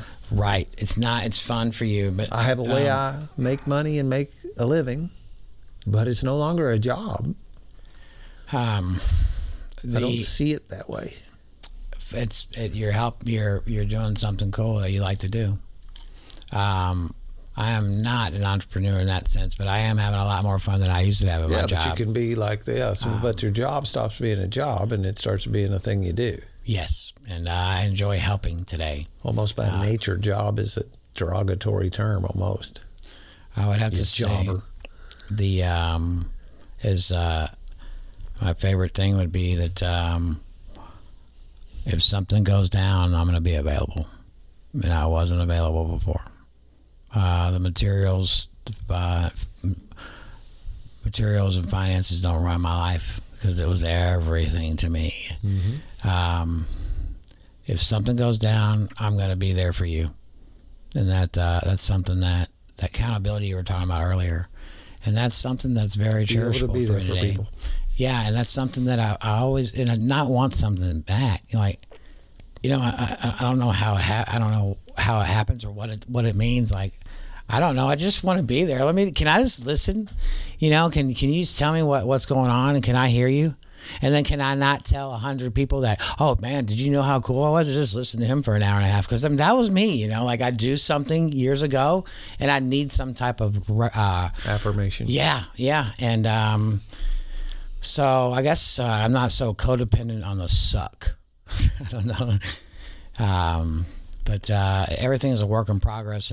I would just say that hopefully, who knows who's going to bounce upon on this podcast. I love being on here every time. I love listening to it. But if anyone were to jump on here and you can't hear me now, it's okay, because I probably couldn't hear me either. But if you can hear me, I can't wait to meet you. and we'll try to keep the lights on till you make it here. Yeah. And life happens, and for some reason, life happens, and then you got a whole bunch of people around you that care. I just actually had never been really sick. I got pneumonia, and apparently I had it for a while, and I still self-medicated for a little bit with some NyQuil and stuff like that, and but which is not anywhere close to me. Used to be able to self-medicated with pills from the doctor, and while I had pneumonia, I received so much love and so many texts, so many calls, so many people stopping by my house, so many people dropping bags off on the door with soup and bread and drinks and coming to visit me at the hospital. And, it's like, why would I trade that? And don't want anything from me. They just want me to know that they're there and that they love me today, and that's just something that's priceless. I don't know if that came out right or not. But it is totally it's come out beautiful. It is priceless to know that, like, when you go, if I go missing a little bit, people are going to be looking for me. Hell yeah, we are. And and we do watch each other. I just, when you were talking about that being that you're accountable today, right? You can show up for people, right? I practiced that. I couldn't do it. Right. I practiced it by sponsoring guys, and I started sponsoring a guy, and I started holding myself, to this guy, and I don't know. This just landed on me about this. Another one of these funny things that happens as a result of this work in this program is that I told you, the proverbial you, that I'll be here for you, right? And then I have to be here for you. And so then when you call, I might answer. And, and so then I do that and I do that. And the next thing you know, after I've done that a little bit, I am that guy. I actually am. At first I had to make an effort to be that guy, right? Yeah. But after working this thing and sponsoring people, it made me to be somebody people can count on.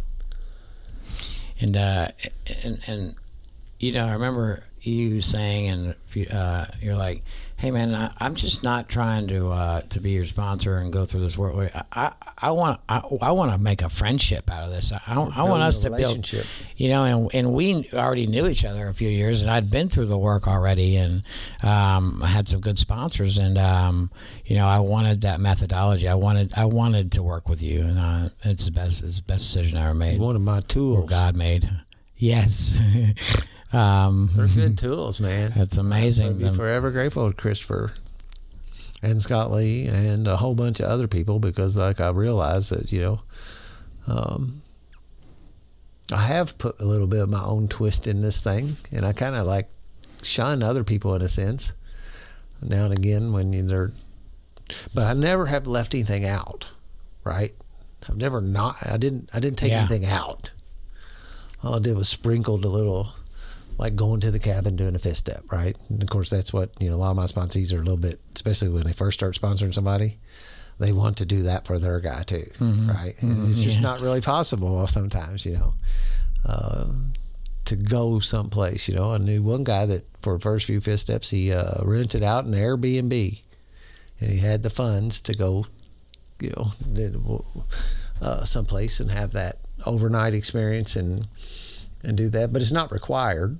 But it was just something that fell to me, so it does jack up the way I get to do the work somehow or another. That definitely adds something to the experience that I was just fortunate enough God gave me that.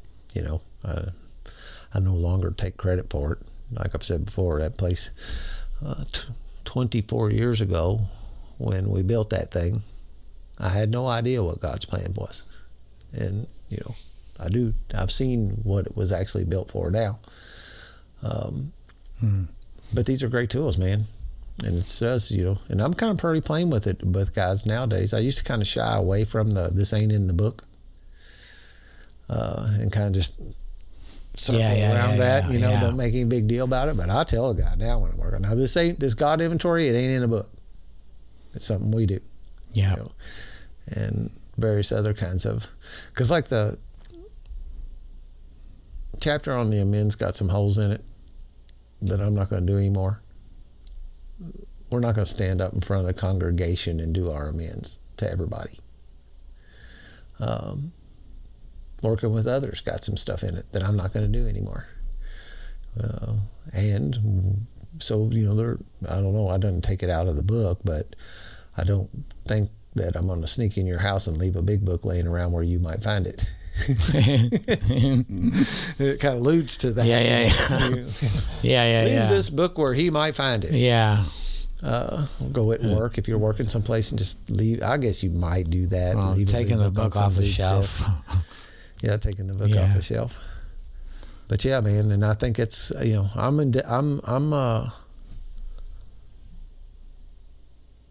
really devoted to this way of doing the work. This way that I was taught, that Christopher gave me, and what's basically the fundamentals of what's in the TSSR book. I don't like, you know, I'll keep my ears out when people start veering, right? What'd you do? Hold on a minute. Yeah. Why are you doing that? That's not the way we did it. I like what you said, available. Well, available came to my mind. I am available to pass on your love that you passed on to me to others. And when you were talking about that, that came to my mind. It's part of me being available. These words are so different, like, than I used to think what a word meant. And I'm grateful to learn the language. The language. We have a language, I believe. It's the language of the heart, right? Yeah. What a great sentence. That just gave me chills, yeah. You know, my brain was so processed like a computer for so long. And push button A, get result A. Programming push A, button B, get result B. Yep.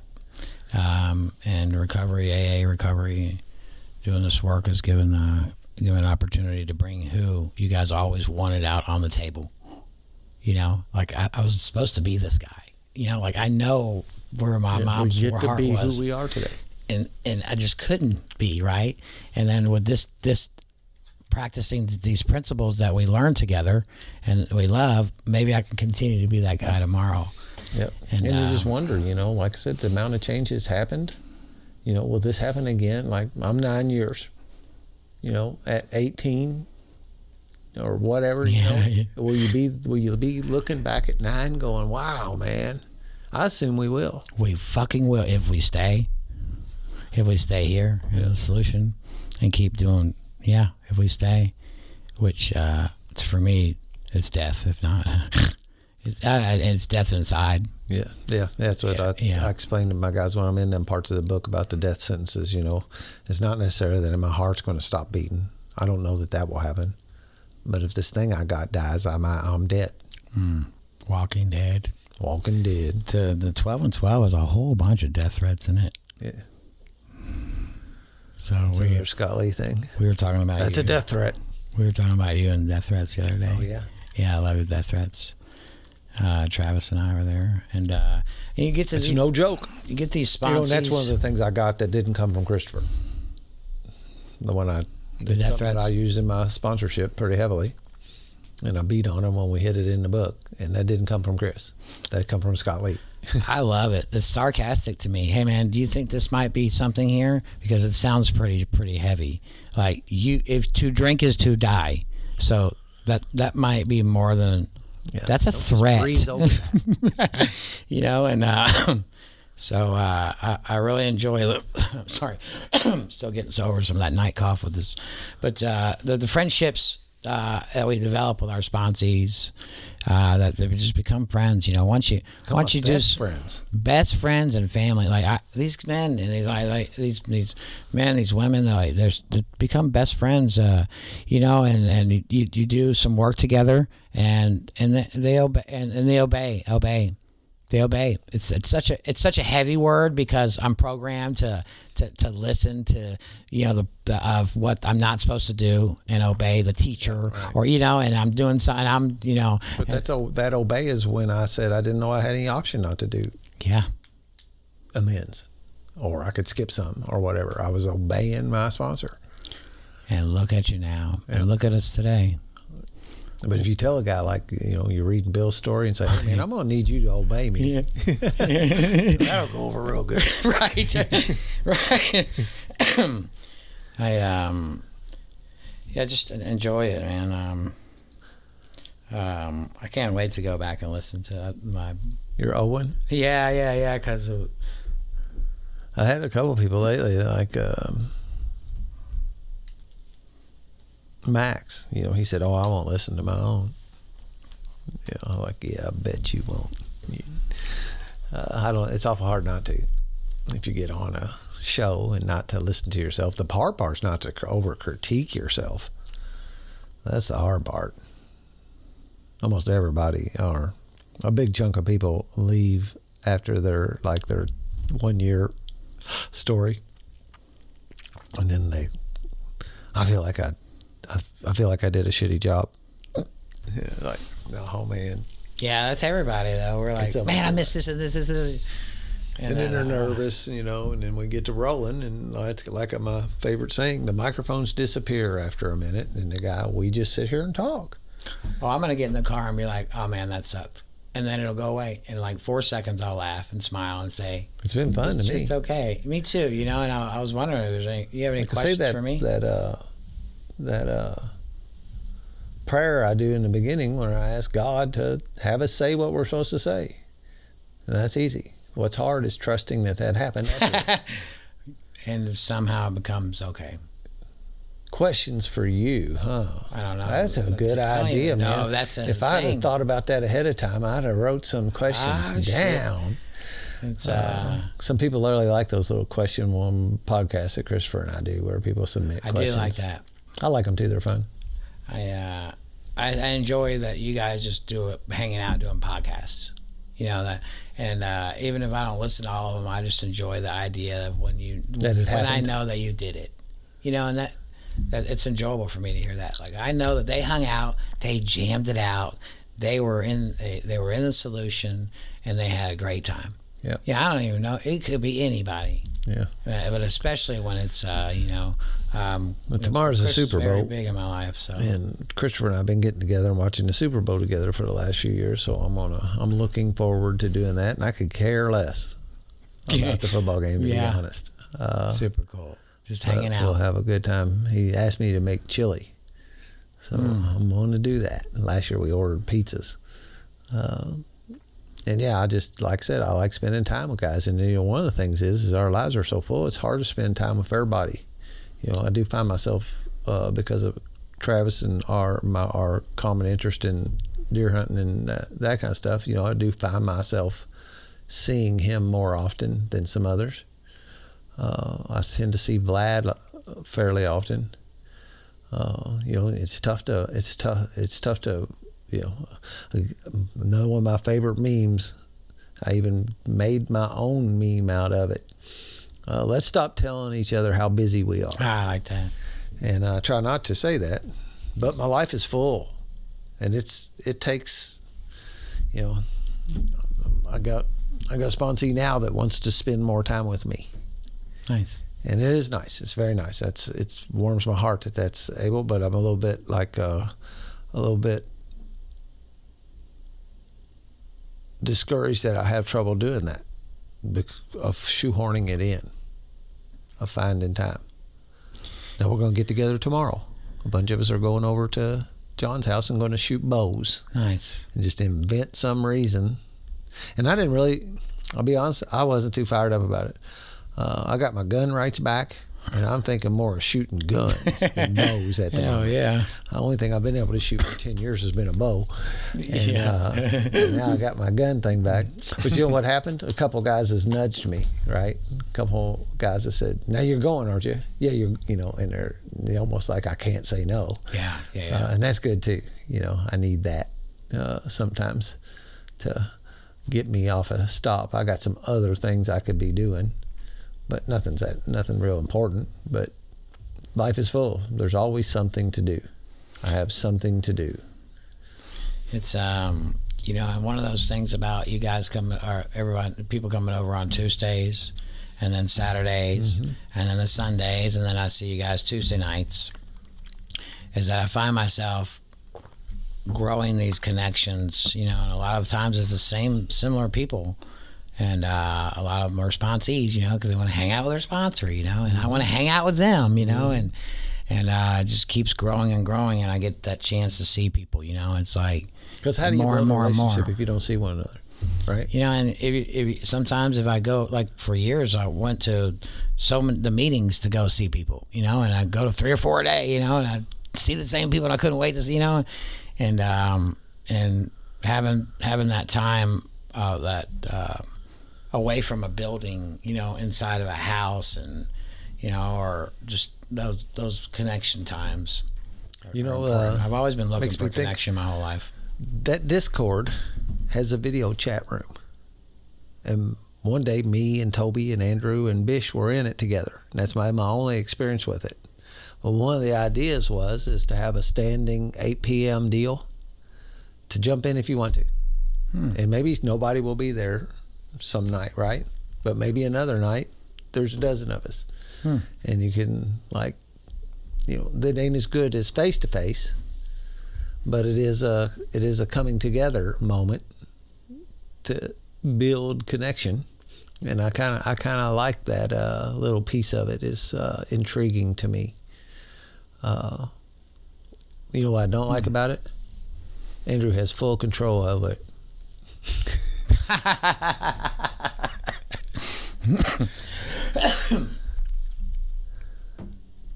It's like I want in. I want my thumbprint on it, man. I started all that.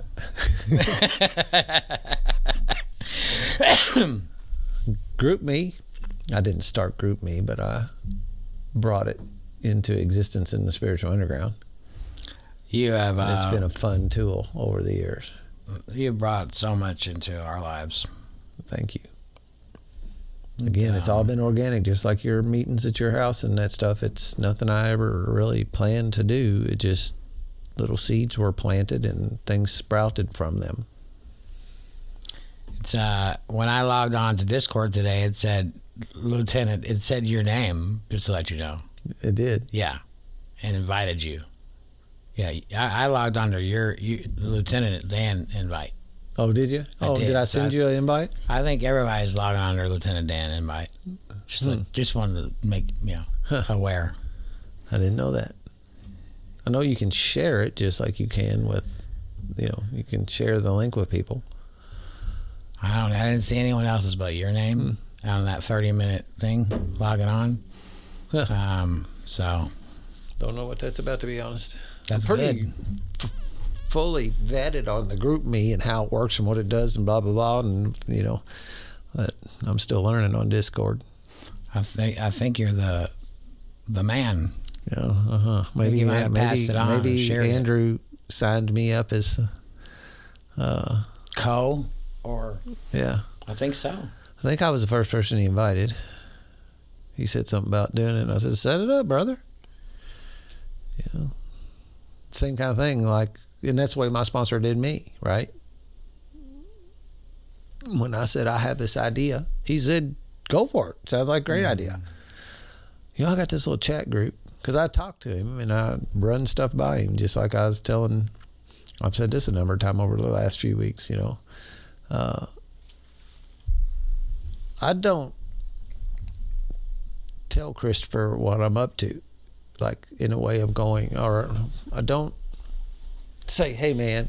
Now there's once in a while I do. I go, "Hey man, I got something going on that I need," but we just touch base daily through the beauty of Marco Polo. We touch base, and I know what's going on in his life, and he knows what's going on in my life. So you stay that way, and it's not, you know, he'll say, "Oh yeah, that thing you were talking about," you know, and he'll touch on something I said, and I think you ought to do that. Like the other day I was talking about, I went to Woodcraft, which is over on Hurstbourne and I-64. It's one of them woodworker paradise stores. It's kind of high priced, but kind of a wood nerdy kind of thing. And they had now hiring signs on the door. because I've been thinking about getting a part-time that's job. all you, man. And, Hell yeah. Well, I don't want to drive to Hurstbourne every day. No, not every day. I don't want an everyday job. It said flexible hours. It had all the words on it that He drew you right in. And then so when I'm leaving there, I'm Marco Polo, and it wasn't that I was saying something about that. I was just talking, right? Saying what's going on in Dan's life at the moment. And he said, hey, I think you ought to look into that, delve into that one. And so then that happens, and now I kind of have to, right? Just how. Because I got to listen to the universe. I got to jump in the flow, and the flow's going that way, And if I don't, it's the other thing about like stopping the flow of what's going on. I got to be real careful about ignoring those signs. Right. And they might dry up. Huh? Following the signs and knowing where you're at. Because it's never let you down once you let go. Right. Yep. You start again. You start learning to trust that. It's like your miracle list that you talk about, like all of a sudden you start going back. You're like, wait a minute. Wait a minute. All these things happen, like, yep. Oh my God, here's another one. Why fight it? It's working just okay for you, It's another thing, like when a new guy is talking about what he wants to do kind of thing, and I don't want to squash dreams, I don't want to say, but back in there I'm like, why don't you just jump in the river and see what happens? You give it a shot. Because I watch people, when you see some people now and again will force something and it won't go well. But other people just have these opportunities jump in the way. And that's the way my whole recovery's been. It's really been nothing I aimed at. I didn't aim to have a podcast. I didn't aim to have a wood shop. I didn't aim to be running around handymanning. I didn't aim to have a men's retreat. I didn't aim at none of that stuff. It just happened. I saw I used to call it Post-it notes. God left Post-it notes around. And I found them almost like an Easter egg hunt, except for there was no hunt. I'm not like searching, really. I'm not like on a conscious. I keep my eyes open. I stay situationally aware, but you pick it up and it says, hey, retreat. Maybe I should chase that note down. Hey. It reminds me of podcast. This sentence that we can see through our ears and hear through our eyes today. I can't say I made it up because there's probably nothing. I'm not making anything up. I don't think I made anything up. I thought I made I Am 1-2 up. But and then he drove all the way over here and told you that, yeah. I do enjoy the meditational part because I do think that's mine. I think that's a message. I think that's about the only thing I have that possibly could be. Say once again? Meditation. You invented meditation? What? I think that the only thing that's probably mine completely between God and me I got you. is my meditation. I understand. Anything other than that, I've probably heard it or I've thought it or it's and I'll act like I'm going to own it, but then I'll say, well, I didn't get that. Someone give me credit for it. But wait, I didn't make that up. I guess I've been around long enough and I've said enough stuff that things start getting attributed to me, like as Dan says. Yeah. Like I'm just passing along with some, what I got someplace else. It's definitely another heartwarming thing, and it's definitely a good thing. It's nice. I feel good when that happens, but I also feel a little humble when it happens. Yeah. Hey. Somebody attributed get to, like, whoa, I hear that everywhere. I don't know if I've heard it anywhere else but you, by the way. I think you're going to own that one. I'm going to take the just okay, and you're going to take the get to. Yeah, I'm just okay became a thing, and I don't it come from you. And I get to. That's one. I said that to a sponsor today. I love to get it when they're early and they tell me they have to do something, because it is. It's that thinking differently. I'm going to make a decision to think differently. And instead of having to do things, I get to do them. It's a huge little bitty thing. Just how you perception, how you look at it. I've got to go pick up my kids today. Hey, dude, you were almost divorced not long ago. You get to go pick up your kids today. Yeah. We got to make sure that we don't wait, even though we talk all the time and I see you all the time. I don't want to wait another 5 years to come back. This is a lot of fun. That's a deal. Yeah, we're almost at 2 hours, and we Are we really? tie a bow around it. I'm ready. All right. Got anything else you want to say to close it up? We just do a little love fest. Tell each other how much we love each other. I'll do that. No problem. I'm teasing, but I do love you, and it's just that is something we have too, right? 100%, and I can accept that today. That's one of those miracles, because I know that of what in return I feel, and out of the respect, and I watch you walk through the world, and you listen, you empathize, you have empathy, every single attribute that we want to be today, as we're emulating it to each other, it allows me to be loved by you. Yeah. And it allows me to love. And I enjoy the boundaries of that too, with others today. All of a sudden, in the first few months, we start working the work, and all of a sudden, I've become naive real quick. I love everybody, I got to save everybody, and I love everybody. And that's painful in a good way. I wouldn't have my life any other way. Excuse me. And I'm glad that God put us together. And I think that I'm just going to let God keep on guiding. And I'm just going to go ahead and just enjoy this ride, I'm excited to celebrate here next month. Yep, and, the Big 5. Got a couple of sponsees celebrating this month that I'll be very grateful cool for, and pretty good just list enjoy, for February. Man. Just enjoy the guy that's here in this podcast that got something out of it, knowing that that we were a part of it, and stay. Amen. Stay. Just stay. So I'm going to keep staying with people like you, Dan. Amen, man. Keep rounding up the troops and build more. Make it to where it's spiritual underground and so big. It is attractive. I'm scared of it getting too big, but I'm not going to go down that pipe because we're about ready to wrap it up. I just want to say I love you, Christopher. Love you, Chris. Thanks, man. He'll hear it. He's my #1 super fan. Hey, if you're not having a blast in your recovery, you ain't doing it right. And just want to thank everybody out there for allowing Ross and I to participate in our recoveries in this manner tonight. Peace out.